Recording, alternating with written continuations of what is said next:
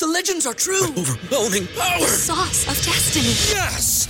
The most legendary sauce has arrived as McDonald's transforms into the anime world of WickDonald's. The greatest flavors unite in all new savory chili McDonald's sauce to make your 10-piece Wick Nuggets, fries, and Sprite ultra-powerful. Unlock manga comics with every meal and sit down for a new anime short every week only at WickDonald's. Ba-da-ba-ba-ba, go! At participating McDonald's for a limited time while supplies last. One of the questions I get often, and that is, what makes a good therapist?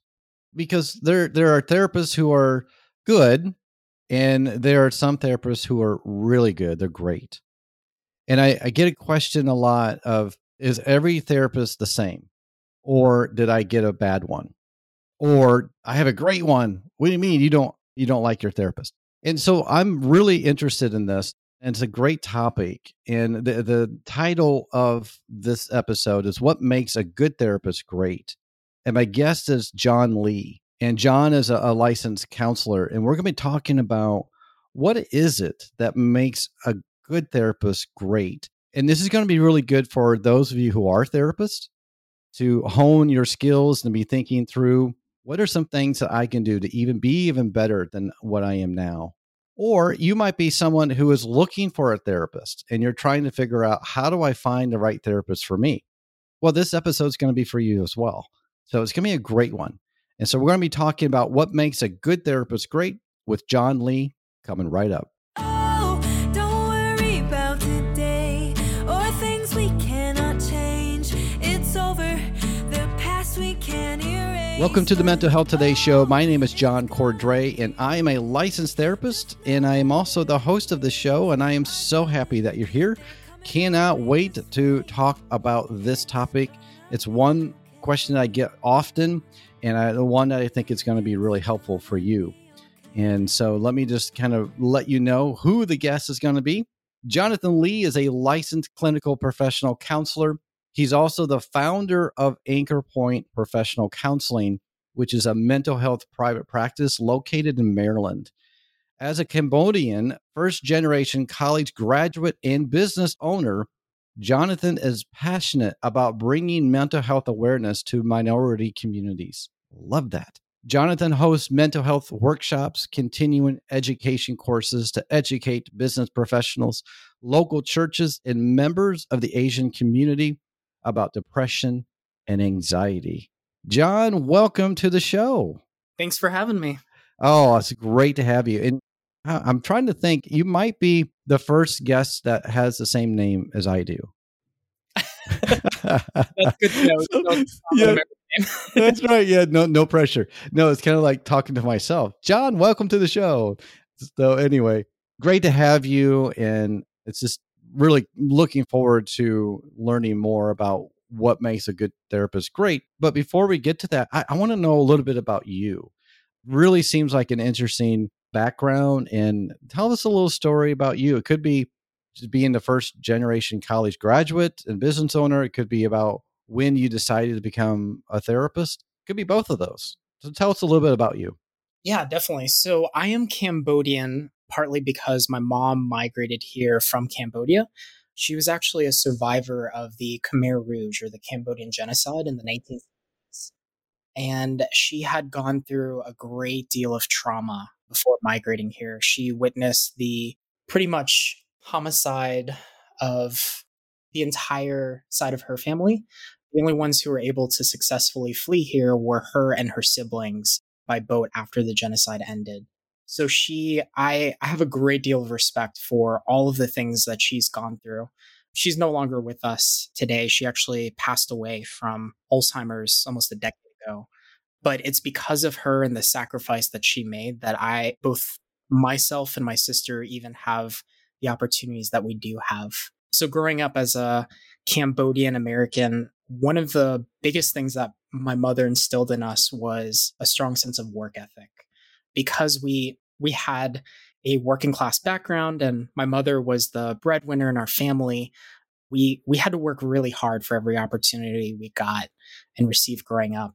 Mental health is one of the things that I encountered a lot of in terms of dysfunction and disorders that I experienced growing up, even in my family dynamic. of course, because of my mom's background, she had PTSD, she had depression, she had a variety of things that were unresolved from being a victim and a survivor of a mass genocide. So growing up, I encountered and I experienced a lot of challenges in my family dynamic as a result of unresolved mental health issues that were not dealt with. And for me specifically, I developed a passion for diving into the mental health field at a really young age. It's actually funny because in middle school, we had these little assessments that we took to determine what our career path would be when we grew up. And the number one thing that popped up for me was psychologist/therapist. And it just made sense because I was always the go-to person for friends whenever they wanted to talk about things, whenever they needed emotional support.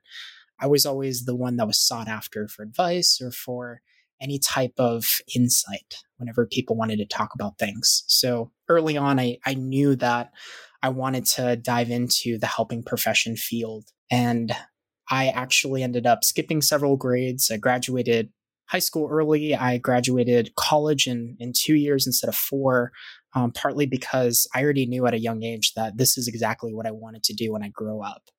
And opportunities fell in my lap, and I was very fortunate to be able to take advantage of some really awesome ones. Honestly, my first job, official like W-2 job, was I was a student assistant at the University of Maryland's counseling center. Long story short, I helped a lady carry boxes to her house, and she just happened to be the director of University of Maryland's counseling center. And we were just striking up a conversation, and she asked me what I wanted to do when I grew up. And I just told her, hey, I really want to go into counseling. And she connected me right away. And I was able to be a student assistant as a 16-year-old in high school. And I had the opportunity to shadow counselors and sit in on sessions. And that exposure, even as a 16-year-old, was so incredibly impactful for me because it solidified my career pursuit, and it really helped me develop that confidence that I needed to know, yeah, this is what I want to go into college for, and this is what I need to do for the rest of my life. And from that point on, I just took advantage of more and more opportunities. I started off as a crisis intervention person working at a crisis center. I ended up supervising there for several years before I dived into grad school, and opportunity after opportunity just presented itself year after year until about 3 years ago when I decided to start my own private practice in the Montgomery County, Maryland area where I am now. Well, okay. So what really strikes me when you were talking about how you got involved in becoming a counselor, you were 16 years old and you knew what you wanted to do. Mm-hmm.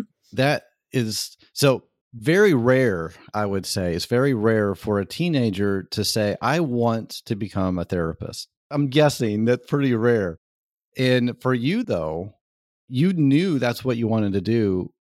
I would imagine in large part because of what your mom went through.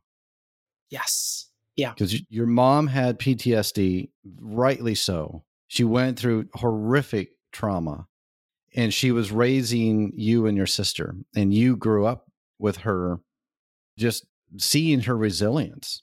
And also, I'm sure there were some times it was very difficult.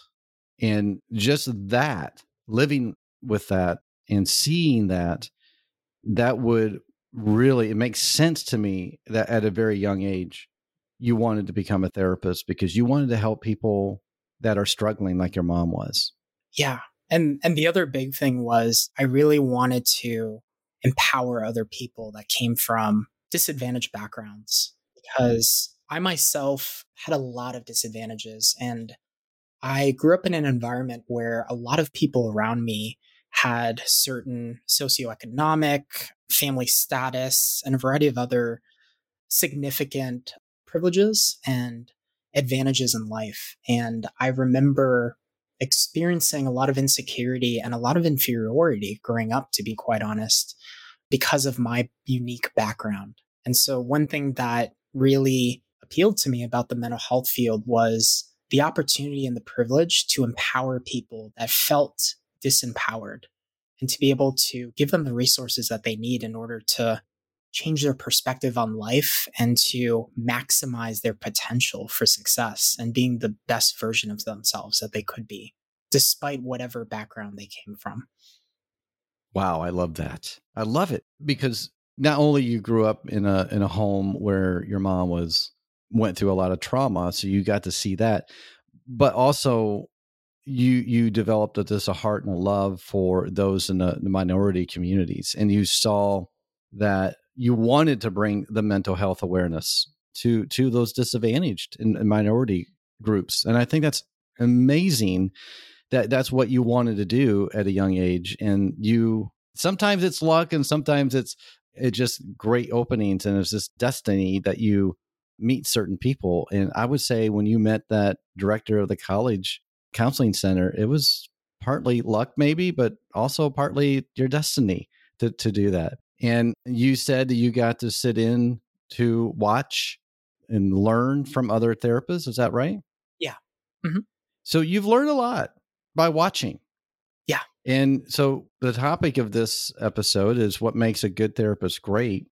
You kind of knew that. You were learning that even before you became a therapist yourself. So first, I want you to bring out a little bit more about your mission. It sounds like a mission that you have of wanting to bring out the mental health awareness to minority communities and what that looks like. And then I want to come back and I want to talk more about what you believe makes a good therapist great. So let's start with the mental health awareness to minority communities and tell us a little bit about what you're doing and some of your ideas that you're working towards on that. Yeah, so one of the things that I'm passionate about is raising awareness of mental health, especially among the Asian American community. So one of the things that I do, for me personally, I have a background as a Christian. So I'm connected with different churches, but also I reach out to different churches, especially Asian American ones, whether it's Korean American, Vietnamese American, Chinese American, just to kind of open up a window and an opportunity to create workshops, open-ended discussions, group dynamics, where we can discuss symptoms of both depression and anxiety, given that those are the two most common ones, but also given that in the Asian community, there is a deprioritization and lack of education and awareness of mental health specifically. I think for me specifically, having been surrounded by so many Asian Americans growing up, I observed a lot of mental health symptoms happening all around me. There were a lot of people that were suicidal, that were struggling with what we would classify as therapists as generalized anxiety disorder, people that were having a lot of physiological symptoms in response to mental health challenges that they were going through that simply didn't have the tools or resources to understand how to cope with those things. So as a clinician, this is one thing that I talk about all the time in pretty much every teaching opportunity I have, but I talk a lot about the biopsychosocial model of self-care and health and mental health specifically. So when I'm breaking down with different churches or businesses or Asian American groups about what depression is, about what anxiety is, I'm looking at it from a holistic health perspective. So I educate any community that I encounter or interact with about what the biological, the psychological, the social, and the spiritual symptoms and implications of whatever depression looks like, anxiety looks like, PTSD, substance use, whatever mental health topic I'm speaking about in that particular event or workshop, I'm expounding on what does it look like from each of those 4 areas of health and functioning to observe and witness someone going through depression, anxiety, and a variety of other things. That way I can break things down with people in a more logistical, practical manner. And I also utilize a lot of diagrams, visual diagrams, to help people capture and understand what it looks like to experience one particular type of mental health issue from a holistic health and physiological standpoint, if that makes sense. Well, I'm going to say it does definitely make sense. I mean, I love the fact that you use visuals because I think that is a really good way of explaining. Sometimes it can be complicated concepts, but to see a visual representation of it can be very helpful with, just trying to figure out what it is that you're trying to explain. So that's really cool. And then you specifically target the different communities by going to churches, because that's something that you value a lot. And so that makes sense that you go there, because that's where a lot of the people in the community, Asian community especially, gather. And so that's a great resource where you can go to them instead of them coming to you. So that's great. Thank you for doing that. That's very helpful to know. And so what I would like to do now is to talk a little bit more about going back to what makes a good therapist great, kind of the main topic of our episode. And going way back when you were younger and witnessing and watching other therapists, what are some things that you would say? One, what are some things that you'd say is a good therapist? Some things that a good therapist would do, and maybe some things that a potential client is looking for a therapist. What are some things to look for? But then what then would you say makes a great therapist? Yeah, great question.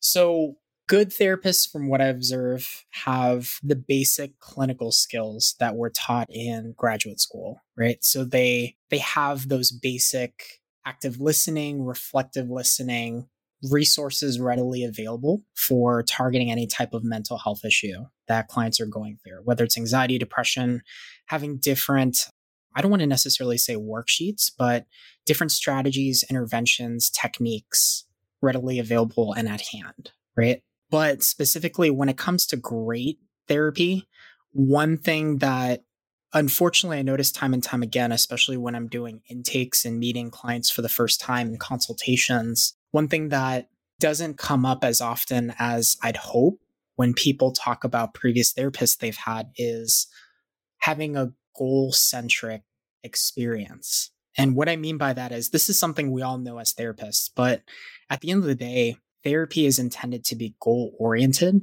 and there have to be top prioritizations that clients are expecting out of the experience, right? So with a lot of incoming clients, with a lot of consultations I've done with new clients in the past, people will reflect on previous therapy experiences they've had and very often tell me that there wasn't really a sense of direction, or there weren't really goals that the client was working on. And I think that at the very start of therapy, it's extremely important to have goals and to have a sense of direction, first and foremost.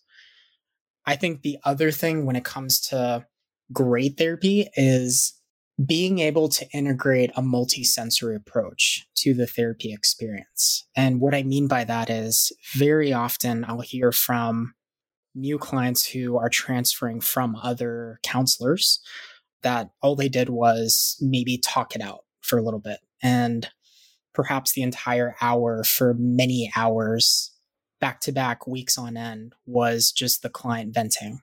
And there wasn't a sense of resolution. There wasn't really much going on with the interaction or the dynamic, the counselor-client relationship dynamic, as we call it. And it's disheartening to hear feedback like that when I hear clients talk about previous therapy experiences, partly because there's so much more to the counseling experience than just the client venting, right? For myself as a therapist, I love to integrate a multi-sensory approach, meaning that I try my best to integrate as many of the five senses as I can in session with people. One thing I talk about time and time again is the idea of mindfulness. But when I'm talking about mindfulness with clients, I don't just talk about it in a psychoeducation teaching type of dynamic. We actually practice it in session, right? So one thing I've talked a lot about with people in the past is how can you integrate mindfulness in your day-to-day life? And sometimes we'll use therapy sessions to model that type of dynamic. So what I'll do is I'll gather a 5 senses charts, and I will invite the client to bring in their favorite type of food, whether it's sushi or a burger or any type of dish from home.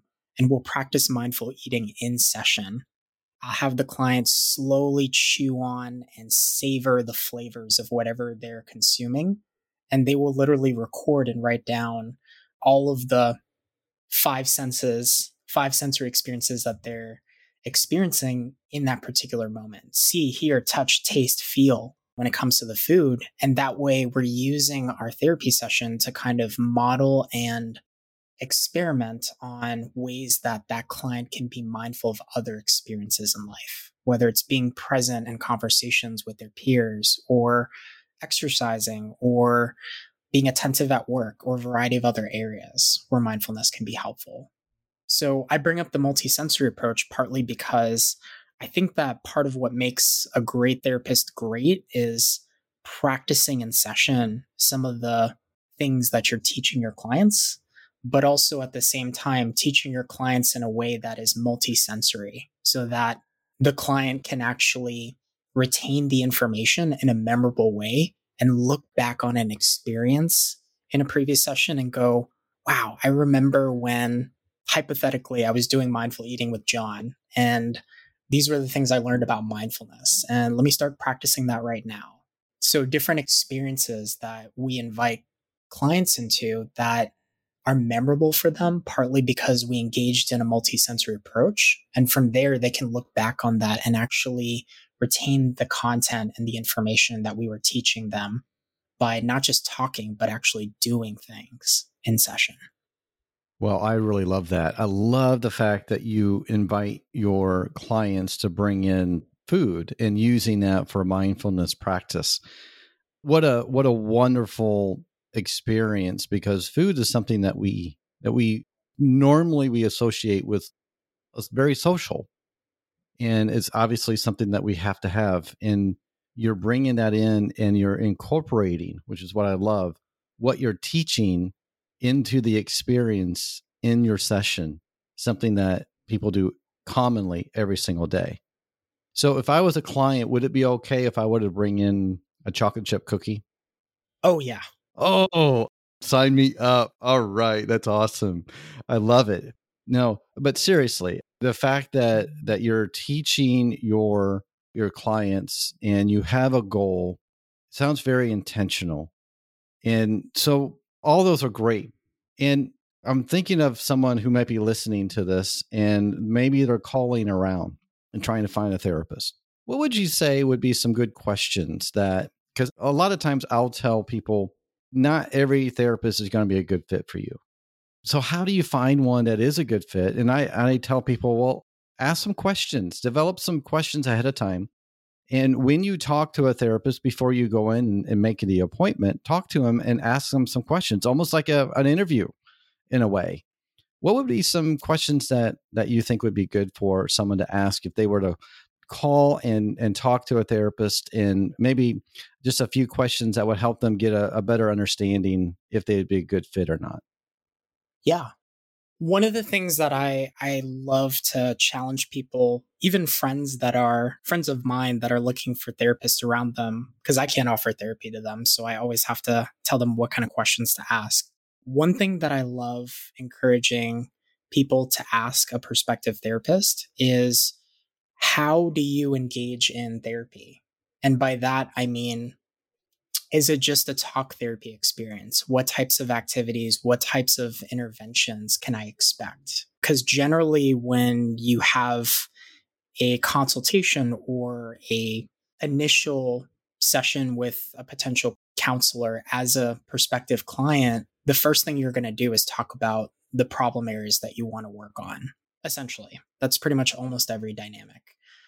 But I always love to challenge people who are looking for a counselor to ask that question of what types of interventions are you typically offering your clients, right? What do you typically do during the therapy process? What will this look like? Will this be a talk therapy experience? What type of therapeutic modality are you operating out of? How will you help me through this process that I'm expressing to you I need help with? Right? And being able to investigate and explore the specific therapeutic kind of orientation that the counselor is coming from and what they have to offer in terms of like being able to understand what the experience is like, and them sharing that with you up front is typically helpful, because you can kind of gauge from there, like, maybe I don't necessarily want to just do this type of intervention, whether it's like, oh, this person only specializes in CBT and their perspective is just changing my perspective on things. Maybe I want to do a little bit more emotionally focused therapy kind of stuff where I explore the past and family dynamics. I think it's really important to start with like the framework and the philosophy of the counselor and exploring that. I like that. That's a really, really good place to start to try to figure out if the therapist is going to be a good fit. Just kind of go there and have some of those questions ready. Now, getting towards the end here, I do want to talk about the therapists themselves, because you and I are therapists, and we're talking about what makes a good therapist great. And you mentioned a lot of good ones. If someone is listening to this, a therapist, and they're thinking, you know what, there are probably some things that I need to work on, to hone on, in order to be better. And I always want to grow better as a therapist. What would be some things that you could offer to a therapist who's listening, who wants to kind of elevate their game, so to speak, and really want to hone their craft and help their clients when they come in, and maybe when they have a client, call them and ask those great questions that you just mentioned? What would be some things that you could tell a therapist to hone their craft? One thing that makes a good therapist great at what they do is the openness and the willingness to constantly learn and to grow and adapt. And one thing that I always encourage people, even other counselors that I'm supervising or teaching on some level, is to maximize your social network as a clinician. And so what I mean by that is, this is sort of a model that I've been practicing for years now that's been extremely helpful for me in terms of diversifying my exposure and my team. But it comes from a Christian kind of principle and model called the Paul Barnabas Timothy model. And essentially what that is it's this idea of having a 3-tiered diverse supervision exposure for yourself to keep yourself accountable. So Paul, Timothy, Barnabas, that basically suggests that it's important to have a Pauline group or a mentor group in your circle, a group of clinicians that are more seasoned than yourself that you can learn from.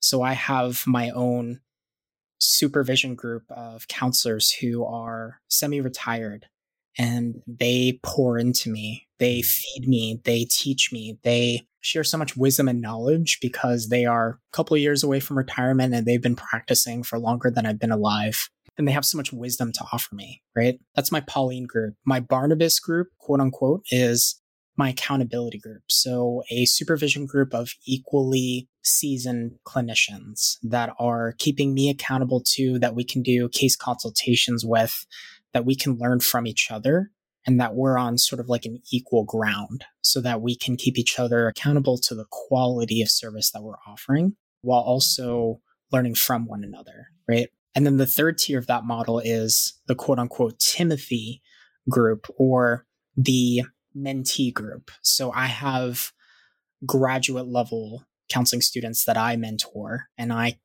supervise. And they challenge me to be a better clinician because I have to simplify how I phrase things and talk about things in a manner that's more consumable to a graduate student when I'm talking about clinical things. And I have to break concepts down into simpler terms. And it keeps me accountable to what I'm teaching my clients and how I'm growing as a professional.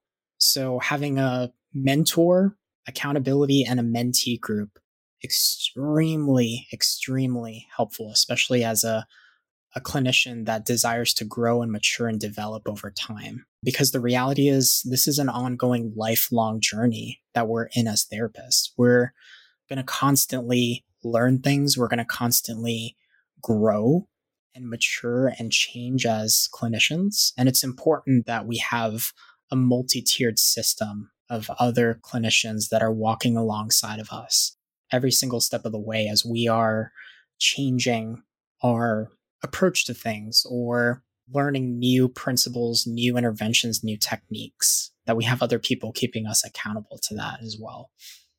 Well, that is fantastic. Absolutely fantastic, because we cannot do this alone and we shouldn't be doing this alone. We need community. And you're right. We need people who have been in this field for a long time so we can learn from. We need our peer group and those that we're helping as well and mentoring. I completely agree with that. And that is awesome. So I'm going to let you go here really soon, but I got one more question for you. And that has to do with self-care. And one of the things I talk a lot about self-care, and I enjoy self-care for myself, but I like to ask my guests, what are some things that you do for your self-care? Yeah. Oh my goodness. There's so many things I have to throw into that list. One of the things is I do regular massages for myself. So I know that stress or tension manifests in my shoulders and my neck. So I get regular full body massages on a regular basis. That's a big thing for me. And it's something that I've gotten used to in the last year or two. But another one that's really practical and specific is I rank the intensity level of each of my clients and each of the types of sessions that I have on a day-to-day basis. So as therapists, we anticipate that certain types of clients or sessions might be a little bit more emotionally draining or challenging for us than others. So I rank the intensity level of each of my sessions. And by the end of the day, if my average is greater than a 5, then I need to adjust and rearrange certain clients on certain days so that I have a light versus heavy emotional weight load for that given week at the end of the week. But it's just a very practical, simple way that I manage my emotional resilience and my emotional health as a clinician so that I never get burned out because my load is manageable on a day-to-day and a week-to-week and a month-to-month basis. Well, I love how intentional you are with your self-care, with your therapy practice, with your growth. It's just everything that you have mentioned is, to me, it comes to mind is that you are intentional. And that's exactly what we want to teach our clients, isn't it? We want them to be intentional with growing and working on their mental health. And so you're modeling that. Well, John, I just want to thank you so much for coming on the show and just sharing your knowledge, your compassion. Your compassion really came out, and just a really delight to get to know you. And I'm proud to call you a colleague. And from what you are doing among the minority communities as well, and honoring your mom. And again, I'm very, very sorry to hear what happened with your mom and her passing, but you're honoring her legacy. And so you're welcome. And so thank you so much for coming on the show. Thanks for having me. You're very welcome. And I want to thank all of you for listening. And so I want you to really take away from this as being intentional. Whether you're a therapist and you're wanting to go from good to great, or you're someone who's looking for a great therapist, be intentional. And I want you to be intentional with working on your mental health as well. And I just appreciate you all, whatever you're doing, wherever you are. Thanks for listening to the show. And remember, the Mental Health Today show has been championing your mental health since 2015. Take care, my friends. Bye-bye.